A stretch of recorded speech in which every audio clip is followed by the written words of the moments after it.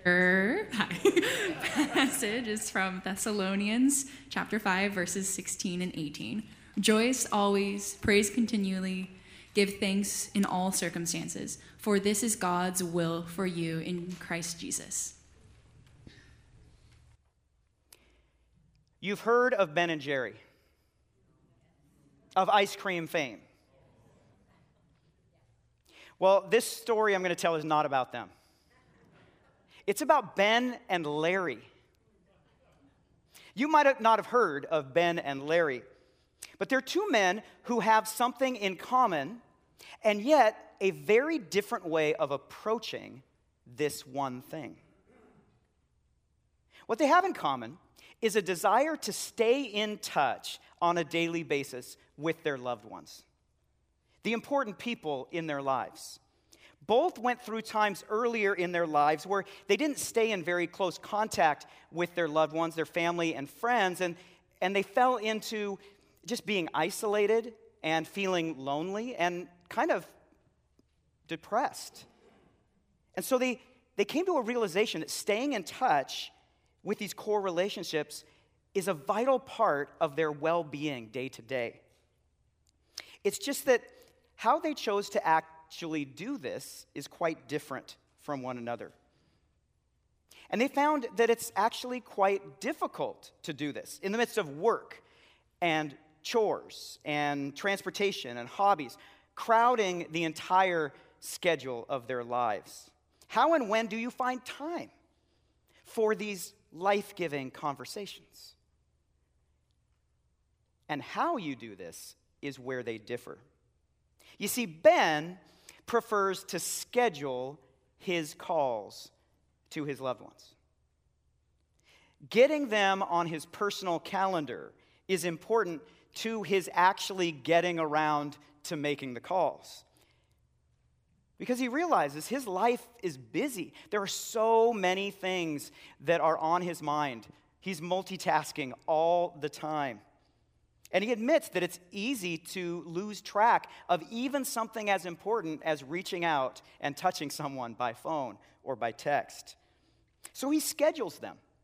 He schedules them at regular intervals throughout the day. And he sets up a reminder on his phone that reminds him, hey, it's time for you to focus on something that is very important to you in the midst of all the busyness going on. He spaces them out so that he's not calling a number of people all at once in one section of the day, but they're at regular intervals, about 3 hours apart, so he can faithfully attend to the various duties of work and life, but he knows that he can actually do them if they're in his calendar. Now, to be honest, Ben admits that there are times when that alarm goes off and he doesn't feel like making that phone call. But what he's learned over time is that once he steps into making that call, into that conversation, that's when the feelings kick in, and he's so glad that he has that scheduled. From experience, he knows that his heart follows this discipline plan. And over time, keeping in touch with his loved ones became a habit for him. And Ben likes to look back, whether it's looking back over the week or looking back over the last month or over the last season, say the summer. And he can count how many of these key life-giving conversations that he has had simply because he scheduled it into his life. Now, Larry, on the other hand, and you're wondering about Larry, I know. And you're wondering why he's not named Jerry. But Larry has the same desire as Ben to stay in touch with his loved ones. But Larry's approach is more free-flowing. Whatever contact he makes, whether it be by phone or by text or by FaceTime, Larry wants it to be just a natural outflow of his love for those people in his life. Rather than schedule times of contact like Ben does, he focuses on, first, thinking about his loved ones throughout the day in the midst of doing his work or doing his chores or doing his hobby. He's learned that even at work or school, there's no reason he cannot think about the people who are important to him.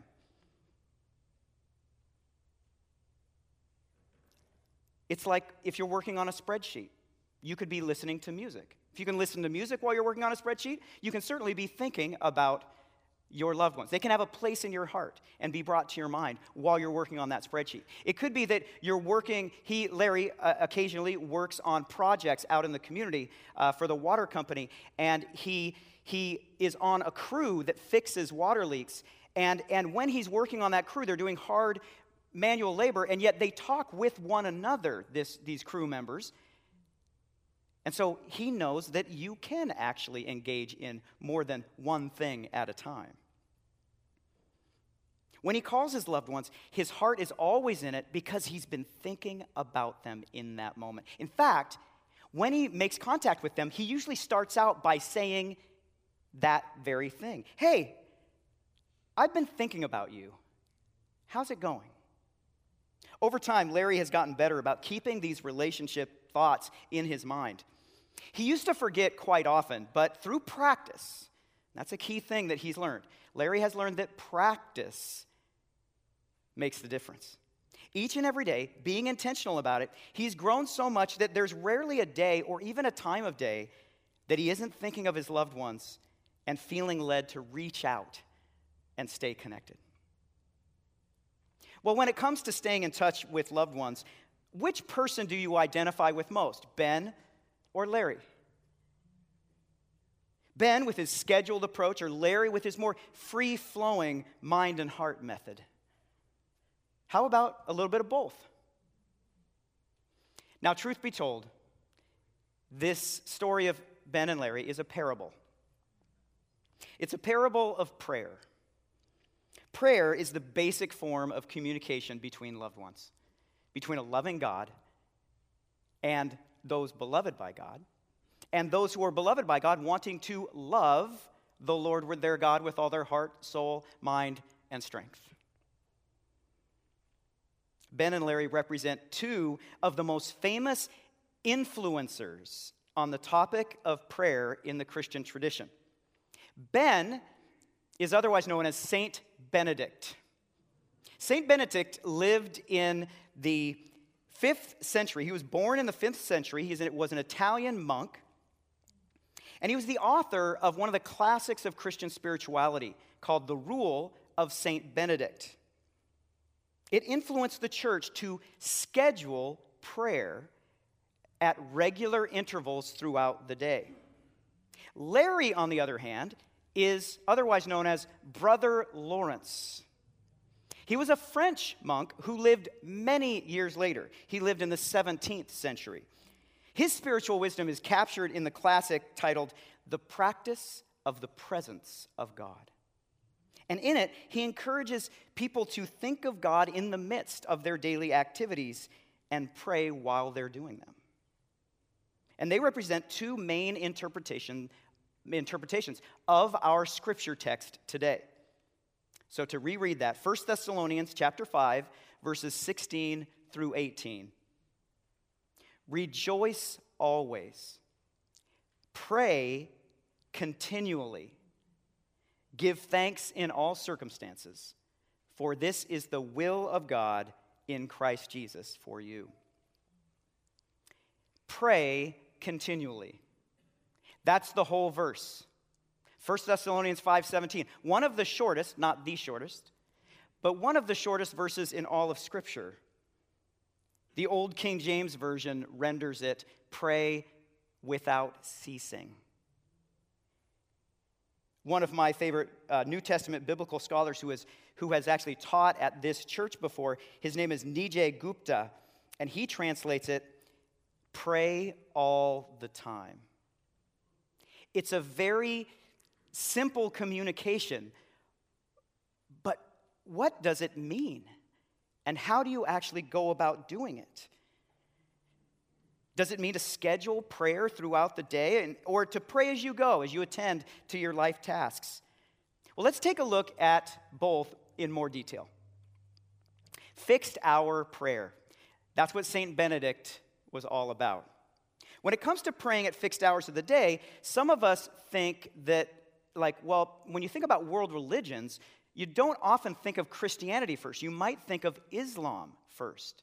Because we're aware that especially in places where most people in the society are followers of Islam, there are calls to prayer. There's 5 times that all followers of Islam are required to pray every day, and everyone prays at the same time at various points or hours throughout the day. And oftentimes there's a call to prayer. It's a little bit of a Benedictine reminder, like a phone message, but it's not your phone that's ringing, it's the loudspeaker that's ringing out over the whole community, and everyone's called to do that. It's notable, though, when we think about the Christian roots of fixed hour prayer, is that St. Benedict lived 100 years before Muhammad, the founder of Islam, was even born. Fixed hour prayer means praying at regular intervals at fixed times of the day. In the Christian tradition, it has come to be known by a number of phrases: the divine office, the work of God, the liturgy of the hours. And St. Benedict was not making something up. He was actually building on a tradition that had grown in the first few centuries of the Christian church. In fact, in 384 AD, St. Jerome wrote these words, commenting on our scripture passage today. He writes this: "The Apostle Paul indeed admonishes us to pray without ceasing." 1 Thessalonians 5:17. "And with the saints, their very sleep should be a prayer." That sounds like a Brother Lawrence kind of thing, doesn't it? But listen to this. He says, "Nevertheless, we must set aside stated hours for the duty of praying. Then, should any occupation keep us away from it, the hour itself will remind us of that duty." I think for most of us in the world today, with its fast pace, we know what it means for an occupation to keep us from praying. Well, in 516 AD, St. Benedict established a fixed order for the hours of prayer in his rule. And he wrote this for monks who were living in community. And there are 8 prayer times, roughly separated by 3 hours. It's pretty much division, right? 8 times of prayer, 24-hour day, about 3 hours apart throughout the day. I'm just going to run through this so that you're aware of what they were. So there's matins, which is kind of the middle of the night. Lauds, which is kind of early morning, but before the sun has come up. So now you can follow things by time of day. Prime at around 6 a.m., right around sunrise. Terce at 9 a.m., Sext at 12 noon, Nuns at 3 p.m., Vespers at 6 p.m., Compline at 9 p.m., and you start all over again the next day, and on and on and on. That's 8 times spread across the whole day at fixed times. Now that sounds a lot like Psalm 119, 164 that you see on the screen. The psalmist writes, 7 times a day I praise you for your righteous laws. See, the tradition isn't just a Christian tradition. It goes back into the Hebrew tradition, thousands of years. Now you might wonder, how come Christians don't pray 7 or 8 times a day anymore?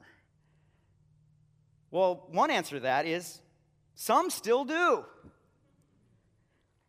But for many, the regular fixed times relaxed into 2 major times during the day. You have morning prayer and evening prayer as the basic rule of life, or the regular time of prayer. Sometimes it expands to a third that's midday prayer.